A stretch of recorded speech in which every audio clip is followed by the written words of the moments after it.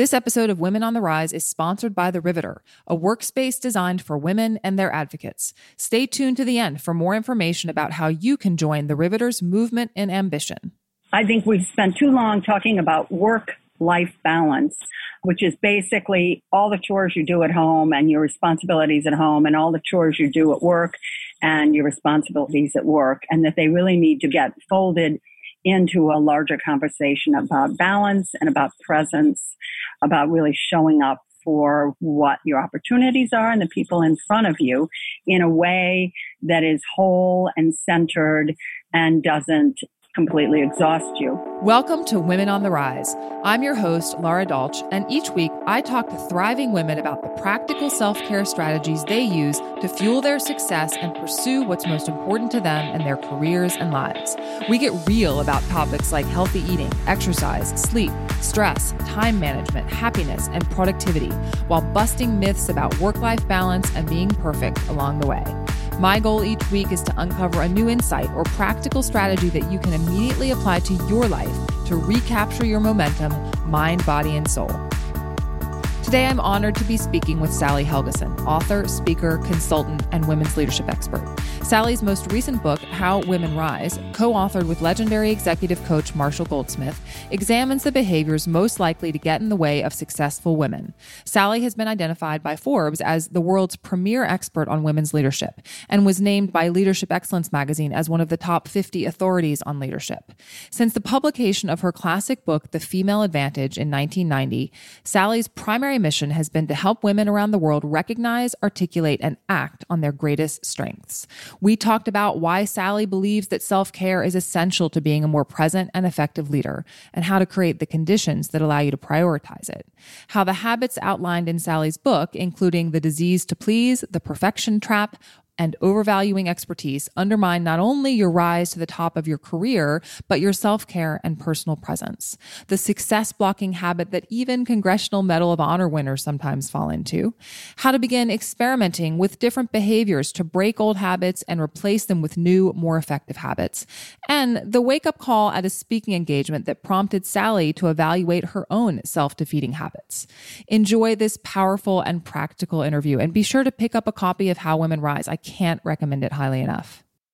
Sally, can you just give maybe a brief overview of your work in women's leadership, just to sort of set the stage for our conversation? Certainly.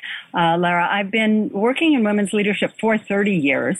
I got into it because I was in corporate communications and I saw what a poor job the companies that I worked for were doing of understanding what women had to contribute. So that was really my guiding impulse in getting in.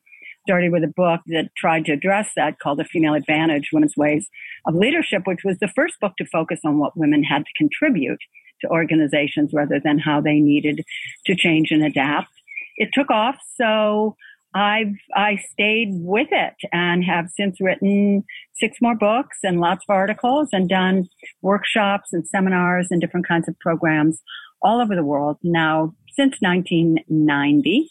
And my mission has pretty much always been the same, which is to help women to recognize, articulate, and act on their greatest strengths. So it's been pretty consistent in terms of that. And everything I've done has tried to build on that and also help organizations develop more inclusive culture where women's talents, among others, can thrive. And isn't it crazy that your book was sort of the first time to look at what women could contribute? It's just so interesting to me that was the first time that someone had looked at that. But thank you for doing that. Exactly. Well, and it's so interesting to me because I obviously, we met at an event where you were speaking about your newest book, How Women Rise. And of course, the title of the book is what originally drew me to it because, of the name of this podcast. And having read it now, I just think it's so important for women to read. And I'm going to read some of your other books too, but I think this one is so important so that women can understand how they're getting in their own way. And I would love to hear from you because the topic of this podcast has to do with self-care and how that factors into success. Can you talk a little bit about where you think the self-care conversation fits into the larger conversation about women's leadership and empowerment?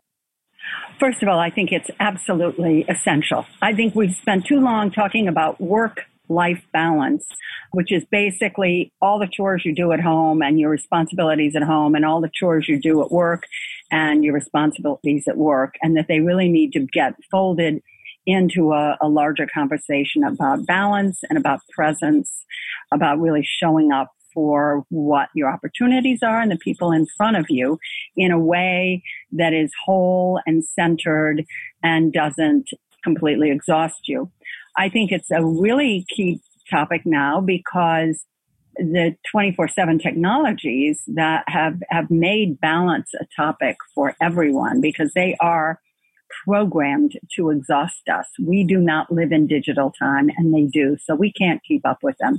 And what I've seen, I've really been encouraged in the last year or two to see a lot more focus on that, a lot more support in organizations for being able to turn your devices off and not be responsive every single moment. Because if you're always responding, it puts you in a state of vigilance, which leads to hypervigilance, which in turn leads to chronic stress. And you have very few ways to restore yourself. So it's a very, very important topic. And I would venture to say that it's at its most important for women, not only because of the multiple responsibilities that we have, which, as we know, things are changing. So men are taking more of those responsibilities at home. That's certainly a trend. But in addition to that, women do have this capacity for really noticing and scanning the environment, which is something I wrote about in the book before this, The Female Vision. And that gives them a lot of information, which is powerful and important and part of their leadership capacity.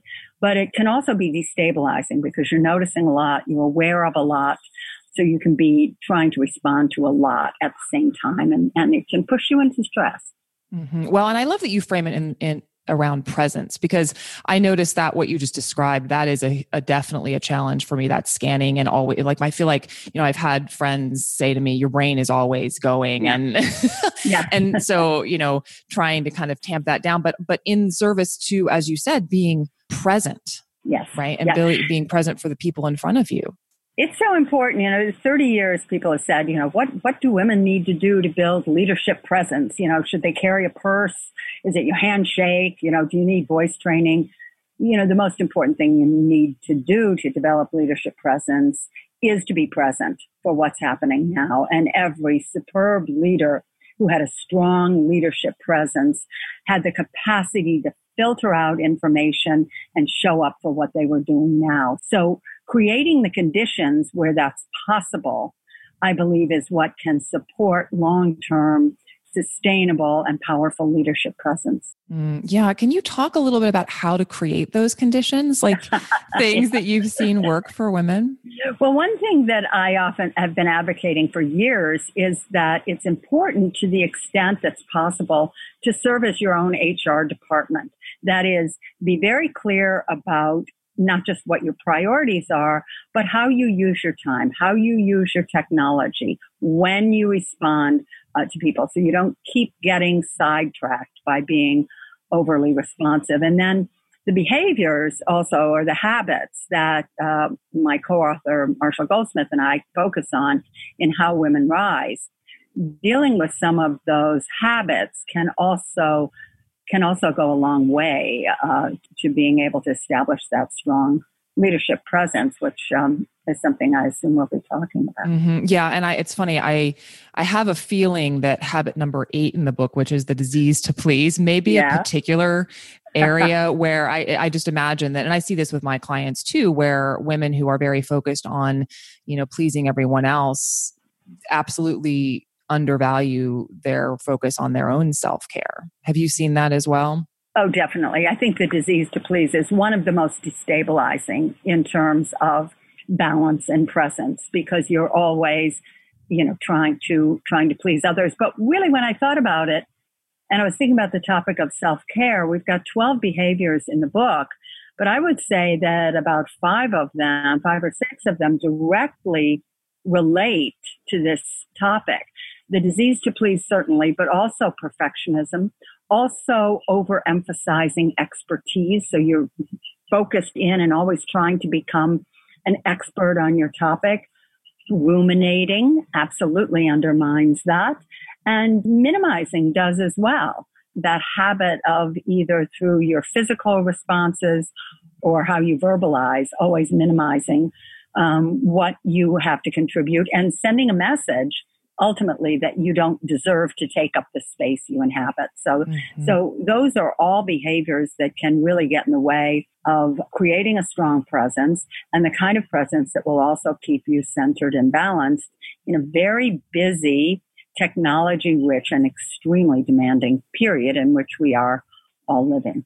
Mm-hmm. Absolutely. No, it's funny. Ruminating and the, perfectionism were the two that really rose to the top for me as far as when I was reading and thinking about the self-care angle. But you're absolutely right. The overemphasizing expertise and minimizing totally. And I find it so interesting that, especially with ruminating, I think probably because I tend to fall into that trap, or used to. I've definitely worked on that. Yeah. But I would love thinking about those habits.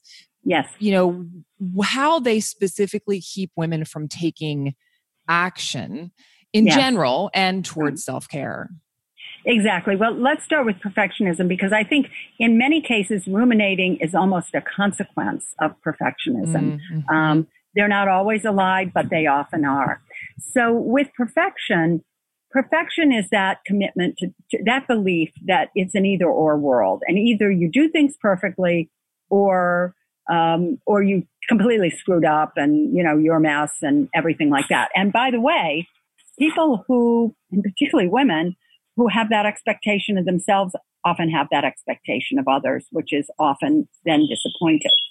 So it's a very pernicious habit. It tends to penalize you more as you rise higher in an organization or in your business, whatever you're doing. It tends to be more problematic.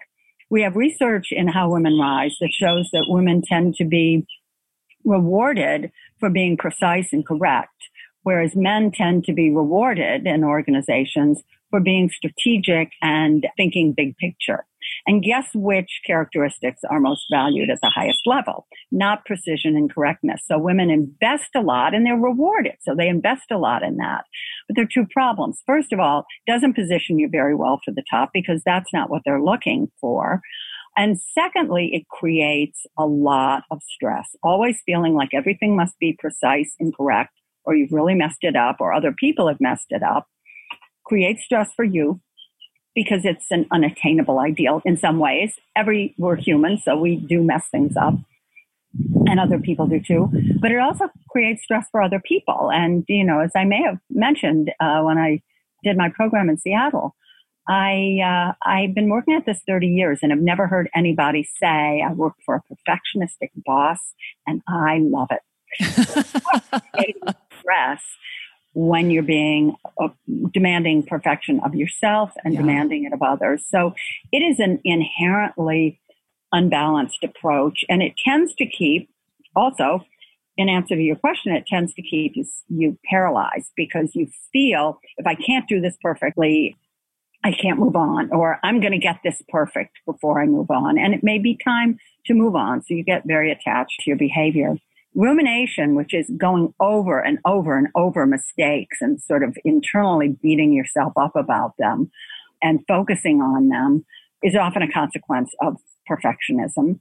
It leads fairly quickly to paralysis. And, it's interesting when you interview people who ruminate a lot and you talk with them about it, they see it as a behavior that really serves them by, well, if I don't really think about this and if I don't really analyze it, I'm never going to be able to, make improvements. And actually, that's not true. Overanalyzing, there's a reason that 12-step programs say analysis is paralysis, because it is. And ruminating is often justified or rationalized as analysis, but it does tend to keep you paralyzed. So developing the skill of being able to let go and give yourself a break is really important. Marshall has been a coach for 35 years, and he's coached women and men all over the world, more men because he tends to coach CEOs, but he said he has never once worked with a woman ever whether Congressional Medal of Honor winner, CEO, whatever, where he has not had to at some point say, please don't be so hard on yourself. So it is not a behavior that serves our interest and can really take us down a rabbit hole. And certainly nothing is more inimical to self-care than rumination. Absolutely. Absolutely. And I call it sort of the all or nothing trap. I mean, that's kind of how it manifests in my client base, and also this idea of creating a grand plan, right? So rather than looking at small changes, it's all in service to this perfectionist tendency. And it really gets in the way for these women in terms of making changes that are sustainable, because they hold themselves to such a high standard and also have been exposed to very rigid sorts of, whether they're diets or exercise plans or whatever, very rigid things. Right. There are rules. There are lots of rules. Right. And if you fail at meeting all those rules, you've just failed. Right. Exactly. And so it's the old conundrum about, okay, well, I didn't take my cocktail of 32 vitamins this morning, so I might as well have a chocolate croissant. Right. Absolutely. We all have. Yeah. Which actually makes me, one of the other things I found really interesting about what you were talking about, mostly because I'm a student of psychology and especially, positive psychology, the field of positive psychology, you talk about the importance of awareness and of experimenting with, awareness about what you're doing and with experimenting with new responses. In fact, there's a quote from the book where you say, to get unstuck, to let go of a behavior that's no longer serving you, you need to first of all recognize it as a habit. You need to bring it to conscious awareness so that you can begin to try out new responses and see if these get you different results. And I love that approach, that experimental approach. Can you talk a little bit about how we can begin doing that? Yeah, well, the part, I think that one of the things that's very intentional in the book that we use the language around habits, because these are habits. And as habits, they can be broken, given the principle of adult neuroplasticity, which we didn't used to believe in, that as an adult, you can change behaviors that have been ingrained and that can seem like you, but they're not you. They are habits that you've fallen into. So the first step really is, of course, recognizing and naming the habit that's keeping you stuck. And then that experimental part, I think, is really very powerful. It's not like you're waking up the next day being a brand new me, committing to that. No, you're just taking a little part of a behavior and you're seeing what it would look like to work on that. And one of the major things, and I think this is one of the biggest takeaways from the book, is that it's really useful to involve other people as you're trying to do that. If you say you identify, one of the behaviors we have in there is too much, offering too much information, too many words, too much disclosure, the need to be more concise when you communicate. So say you identify that as a habit, you've had some feedback on it, then, instead of just saying, I'm going to be more concise, you ask people around you, say, I'm working to become more concise. I've had some feedback that I can be a little rambling, offer too much background to start. Could you just watch me in this meeting and see if you notice anything that you think might be more effective? Or you could go to somebody who's very concise and say, hey, I'm trying to get more concise. You're very concise in your presentations, yet you seem to cover the essential information. Do you have any advice in terms of preparation? So this gives you just more information about small behaviors you might start out practicing new behaviors, because you want to identify a behavior that you want to let go of, but then you need to identify what's going to replace it, what's going to come in its place. So the more you can do that together, and I think in involving other people, this is really the brilliance of Marshall's stakeholder-centered approach to coaching and executive development. The more you can do that, the more ideas you're going to have, the more things you're going to have to try out, and the more immediate feedback you're going to get. Hey, you really did a great job there. I saw what you did differently was X, Y, and Z. You might not even necessarily be aware of that. And I think that's a very powerful way to start. Yeah. Well, and I also think what you're saying about finding small things that you can sort of tweak or change, and that experimental mindset is something that it takes the pressure off, right? Yes. It's sort of like it helps. Right. Diffuse that perfectionist thing. Isn't it? You're just testing something, right? It's just that's exactly right. Yeah, that's what I mean. It's not like a whole new me. So it's the difference between, next Wednesday, I'm going to begin a total detox program. And then you wake up in the morning and you think, boy, I'd really like a cup of coffee. No, it's not on the detox. Instead, I'm going to eliminate the 2 cookies I usually have with my afternoon tea. It's easier. There's more likelihood of success, and there's more likelihood to build on that than the other. And we've really fallen into the detox approach here in the U.S., and it's problematic. Absolutely. I could not agree more. And it's interesting. I see we're so brainwashed into that sort of framework, or, many of the women that come to me have just think that's the way. They often feel uncomfortable with the approach that you're talking about, the small changes, the experimental. And I often have to talk them off the ledge. I'm like, it's okay. They're like, are you going to give me more rules? I'm like, no, actually I'm not. Let's just do this one thing right now. And it's true. And just what you're saying is really important. I mean, one of the things we talk about in the book is, we all have a to-do list. I've got mine right here, but it's also helpful to have a to-don't list, things you can let go of, things, take a look at that list and say, on a scale of 1 to 10 or 1 to 5, what is not really, really essential here? And can I, let it go or find a way of, maybe it's a conversation I've booked for 45 minutes. Do I really need 45 minutes? Can I do it in 20 minutes and then take a little walk? Yeah, probably so. Yeah. Hey, it's Lara here. Wanted to take a quick break from the interview to invite you to my new monthly online workshop series. It's designed to help you get out of your own way and make being healthy feel easy and intuitive instead of stressful and overwhelming. And it's totally free. So consider this your personal invitation to join in. Visit laradolch.com/workshops to save your spot in upcoming workshops. That's laradolch.com/workshops. Well, and you were talking earlier about Marshall and just coaching in general. And one of the things I thought was interesting in the book was talking about coaches as disruptors. Can you talk a little bit about that and what that means and how it helps people create change? Well, I think one of the reasons, and there are many reasons, but one of the reasons coaching is so effective is you have someone to hold you to account for the changes you say you want to make. So, we're busy. We're all busy. And you can make a commitment to something, but then get completely distracted by it because you're doing 10 other things. And half the day goes by and you think, like I did the other day, oh, right, I'm supposed to be breathing. But if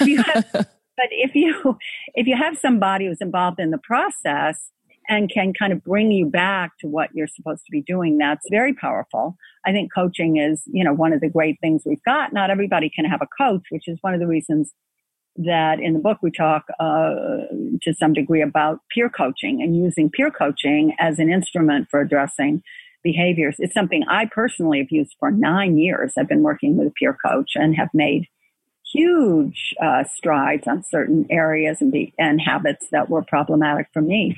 Mm-hmm. I love that you shared that in the book. I actually made a note about that. And immediately as I was reading your story about how long you've been working with your peer coach, someone popped into my head about, who I could do that with. So thank you for putting that idea in my head. But yeah. Well, and I would love to talk a little bit more about you sort of personally and how you define wellness or, being well, however you want to frame that at this point in your life. Well, I'll tell you, it's something I've been thinking a lot about because I have been on essentially a 4-month road trip doing promotion around How Women Rise. A little break now, and then the How Women Rise India tour kicks off in August. Wow. So it's been pretty intense. I found it really helpful. A friend of mine who's also a coach, and I think she's in Marshall Goldsmith's 100 Coaches group as well, Edie Greenblatt. I ran into her in a conference in DC, and she has a lot of medical background. I think she was at Harvard Medical School, but she has a book called Restore Yourself. And it's about ways of really thinking about how you restore yourself. And at the very top is sleep. And she talks about how, we're very focused on exercise and diet and everything like that. But the evidence really shows that sleep is very, very, very important. So I started thinking of that. I'm pretty good about asserting boundaries. When I look at these behaviors, I have or have had a lot of them in my life, but I don't really have that disease to please and never have. And as a result, I'm pretty comfortable asserting my boundaries and understanding what is going to restore me and what is going to deplete me. Last week, I was participating in a conference in San Diego, and it was very intense, and it was great, and it was exciting. But it was pretty much the first day was about 7 to 10 because we all went to a party afterwards. And then the next night, there was a big dinner at a restaurant, and I just knew it wasn't for me. I'd been with people all day. Either I was on or they were on. So I just asked a very quiet, undemanding participant who I didn't know that well and was interested in knowing better, if he wanted to walk across the street to a really bad Chinese restaurant and we were out in the middle of the suburbs and just have a quiet meal at 6 o'clock. And we did that, and it was really nice. And so I think it's very, very, it goes back to that thing of being your own HR department, being really intentional about how you use your time and your technology when there's any possibility of discretion, as there was there. Mm-hmm. And being clear about, what restores you and what exhausts you. And there's lots of information on that, by experience. You might know from a Myers-Briggs, if you're an eye, you want to draw back. If you're an E, you're going to get an extrovert, you're going to get more energy from being with a crowd. So I think all those things can be very helpful, but it's certainly a topic I've been thinking a lot about. And I'm very, careful and clear with clients in advance also. I want to come in a day early, if I do, and, I need a swimming pool at my hotel, stuff like that. So I really try to be as intentional as I can. I mean, obviously it can't happen all the time. And I've shown up where the swimming pool was actually a so-called plunge pool, and it was just filled with people drinking. So that's not what I'm come down there with my bathing cap. But, as much as I can, I try to create the conditions I know will be restorative for me. Yeah. And what do you notice when you don't make those choices or you don't have those things what happens? What happens is I can't shut my mind off. I'm constantly thinking through the logistics of what I'm doing. And I notice, as I mentioned earlier, that I've just forgotten to breathe.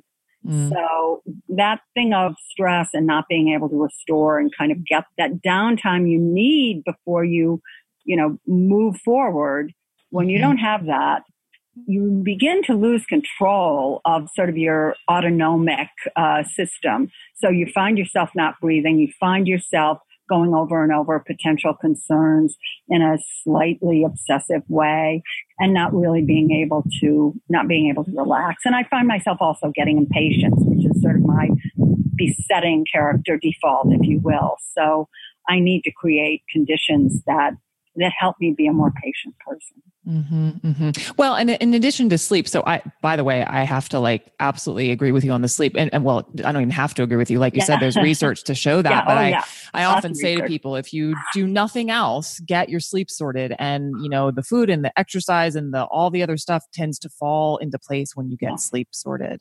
So I'm so glad that you shared that. What other daily habits besides keeping sleep, a priority, what other daily habits do you think most contribute to your ability to show up for your work and the people in your life? Well, I would say number one is my morning. How I find that if I get my first hour right, then the rest of the day usually falls into place unless something, arises totally unforeseen. And this is I start with Pilates physical therapy routine I have. I mean, just the minute I get out of bed, I hit the floor on that. And then I always meditate. And I try to spend as much time as I can outside. I find that very restorative. Your listeners may notice that I'm outside right now. They may be able to hear some birds. But especially in the morning when I have my first cup of coffee, unless it's freezing or unless I'm in just some dreary motel surrounded by, trucks in the parking lot, I try to get that little time in outdoors. And I find that very essential. And, I can do my meditation there. And so those are the things. I really find that how I start the day has a big impact on on how the day goes for me. Mm-hmm. Yeah, absolutely. Well, and I used to be a Pilates instructor. So in New York, actually. Okay. Yeah. So I love that. I love it.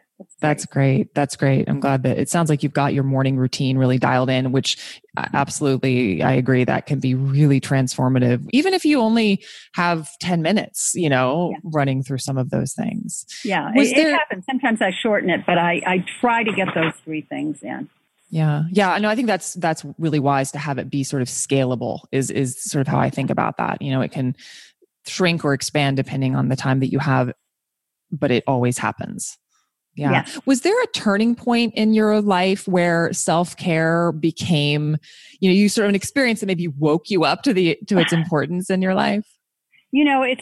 I think of self-care, in an expansive way. Some of it is the kinds of practices we've just been talking about. Other is addressing habits that undermine your ability to really be present and to care for yourself. And I talk about that to some degree in the book. I don't frame it that way, but I had a really, I've earned my living primarily as a speaker and doing workshops and other leadership programs for many decades. And I've always been, I'm a very conscientious, A-student type woman, perfectionist, overemphasizing expertise, all those kinds of things. And I was doing a program with Marshall. I write about this in the book. Years ago, before this book was, ever thought of. This is over 10 years ago. And it was a big defense contractor. And I won't go into all the details, but, Marshall just kind of showed up to have fun. And he's got great content and he knows who he is. And, he had what to me would have been disaster after disaster. He didn't have his pants with him. We had to go out and find some pants. To begin, he was wearing cutoffs in the lobby of this fancy hotel in Providence where we were meeting the client. He tumbled out of the bathroom and hit his head in front of the entire audience. He got his time wrong when he had to leave and his beeper went off. That shows you this a while ago. And he said, oh, I got my flight time wrong. I got to leave. Well, you're in Sally's capable hands. And I was just, I thought any of these things that happened to me in my life would be a living hell. But it wasn't true for him. He was very relaxed through the whole thing. And I had worked myself up into a lather of over-preparation. We were in Providence. I had some, the Italian restaurants in Providence are some of the best in the country. And I had some friends who wanted to go to dinner with me. No, I'm going to stay in my hotel and work on my remarks. I'm going to show up and be the perfect person and deliver all my content and really be as conscientious as I can. I was being very perfectionistic about it. And he was being so far from perfectionistic.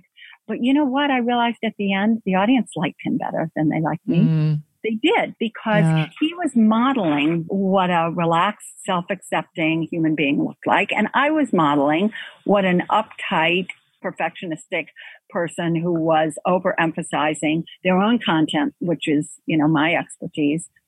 And so they resonated more with him. And I thought, I need to prepare differently. I need to think differently. I need to be more focused on my own ability to relax and be present and trust that I have the content. I've written 7 books in this field and, I've been in it for a while. I'm not going to be exposed as a fraud. I'm not. So I need to be more relaxed and I need to focus on the things that will help me show up in that way rather than obsessively trying to prepare for the big exam in the sky, which has been my usual approach. Yeah. So that was very, very helpful. And ironically, it kind of seems ironic, but yet fitting that would be an experience working with Marshall. And then we'd end up writing this book about these habits. So it was, for me, a big aha.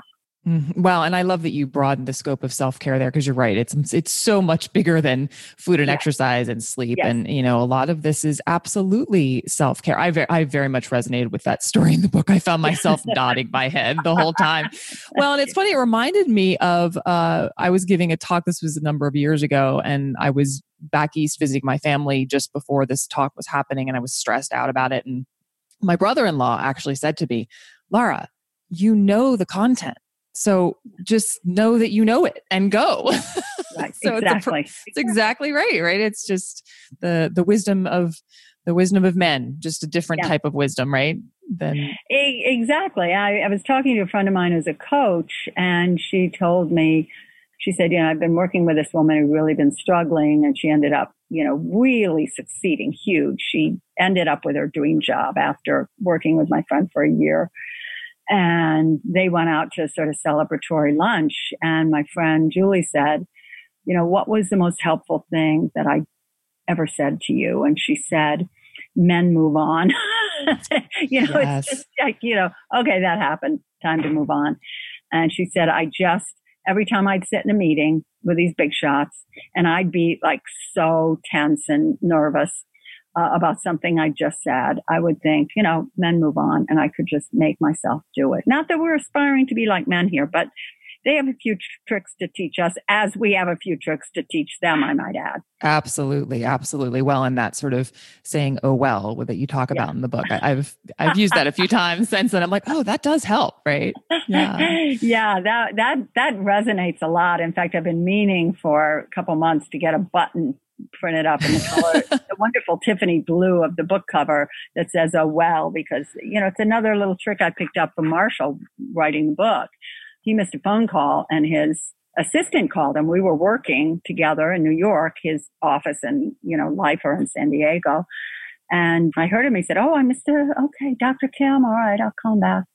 Oh, and he turned to me and he said, oh, well, I knew who Dr. Kim was, the CEO of the World Bank, and he missed the call. And I thought, wow, his response was, oh, well. It wasn't like, oh, my God, what an idiot I am, et cetera, et cetera. I thought, okay, I made a big, I used the largest font my printer would accommodate, made a big sign above my desk that said, oh, well. I love that. That's such a great place to wrap things up, actually, just to remind women that we don't have to be so hard on ourselves. What's next for you, Sally? What are you excited about? Well, I'm very excited. We're going to, as I mentioned, I've been on basically a 4-month road trip with this book since a month before it came out. I get to spend a couple weeks at home. We're doing a big promotion in India, How Women Rise. Anybody wants to look at our LinkedIn pages of me or Marshall, we'll see pictures of Bollywood stars reading How Women Rise on planes, et cetera. So it's going to be a big deal. And I'm looking forward to that. But really for right now, I think there is tremendous value in this book. And it is probably more practical and more applicable to people's lives than anything I've written. And I do know that what I've written has been very, very helpful in the past, but this has a specificity and an ability to really apply. So my plan is to probably spend the next 3 or 4 years just developing this material, doing more, creating workshops of various lengths. I already have some books, so I better do it, of various lengths based on the material, getting the kinds of exercises that will be helpful to people, doing coaching around it. That's starting to just flow in.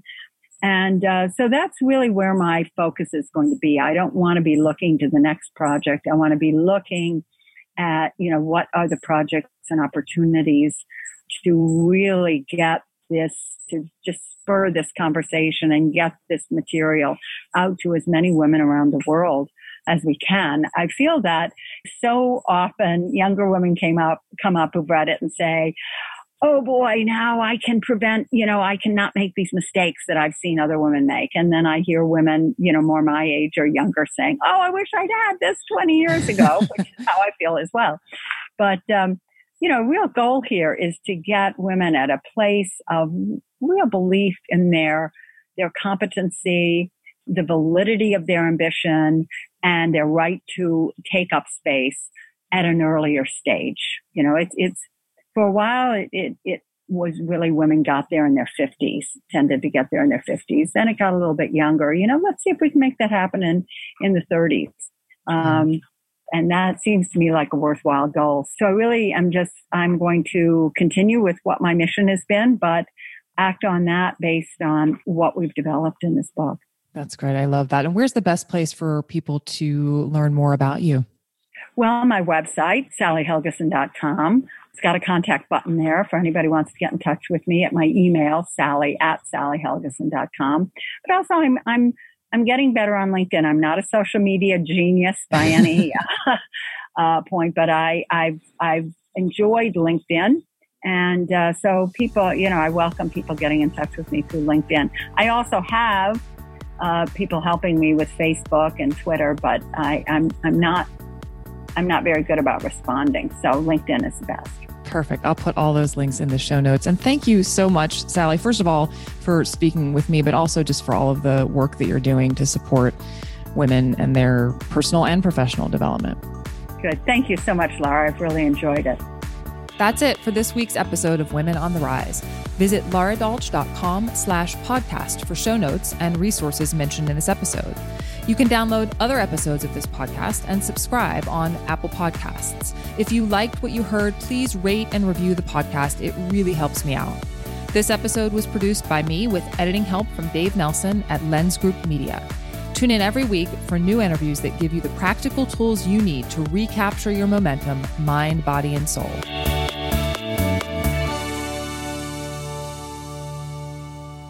The Riveter is a women-forward workspace designed for community, work, and wellness. Not just a desk and a co-working space, The Riveter is a transformative movement for all women and their advocates to invite ambition.